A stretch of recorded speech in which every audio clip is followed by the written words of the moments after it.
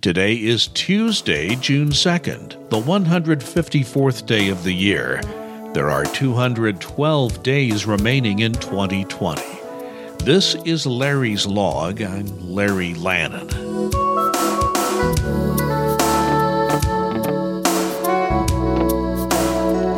Today is Republic Day in Italy, and it's Children's Day in Moldova. Here is tonight's first log entry.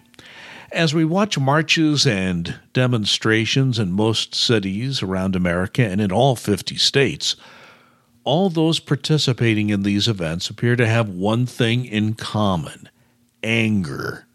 Some have spun out of control, and there has been some violence, but based on all the news reports I have read, and I've read a lot of them, they are all angry. Even the totally peaceful march by students in Fishers Monday night showed me these young people are very angry at what they see as serious injustice in America, illustrated by the death of George Floyd. You may have seen the Monday night scene on television with demonstrators and police coming to an agreement to stand down at the governor's residence on the near north side of Indianapolis. One member of the crowd, Malik Muhammad, helped broker that agreement with police to stand down. Mr. Muhammad was interviewed Tuesday morning Indiana time by the BBC and live newscast of theirs. The interview was about 10 minutes long and was very revealing. The anchor in London asked Muhammad what the demonstrators were demanding. Immediate systemic change. That was his response. Not change over time or the start of change, but immediate systemic change. I recall white political allies of Martin Luther King's cause in the 1960s generally cautioned him to wait, not move too fast, to which Reverend King responded, "We have waited long enough. Now is the time, not later." That's a paraphrase, but the essence of Dr. King's responses at that time. These demonstrators are not willing to wait either. In their view, they have waited long enough. They want their systemic change now, not sometime later. That's why I do not see an easy path to ending these protests. They believe the system is fatally flawed and results in the death of African American men like George Floyd. But many in the marching crowds have their own stories. They say the system has beaten them down, made them feel like criminals in their own city and neighborhoods, when in fact they are law-abiding people just wanting to live their lives without fear of being targeted simply due to their race.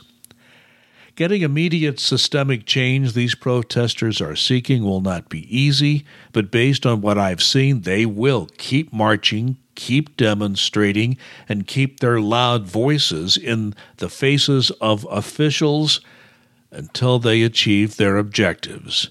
So I do not expect to see any resolution anytime soon, but we need to start somewhere.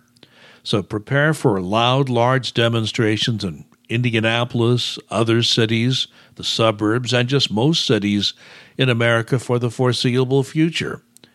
But I do not blame them for having clear demands, even if they are immediate and systemic in nature.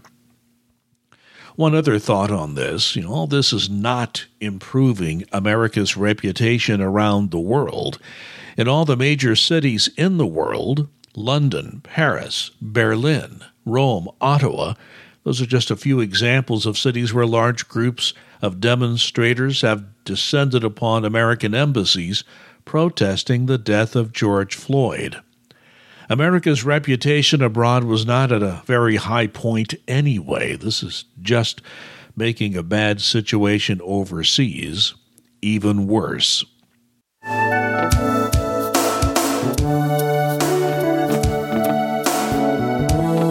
The quotation comes tonight from one of America's great writers, the late James Baldwin. If you're treated a certain way, you become a certain kind of person. If certain things are described to you as being real, they are real for you, whether they're real or not. That's the final log entry tonight. You have been listening to Larry's Log. My name is Larry Lannon. Thanks for listening. We'll talk again.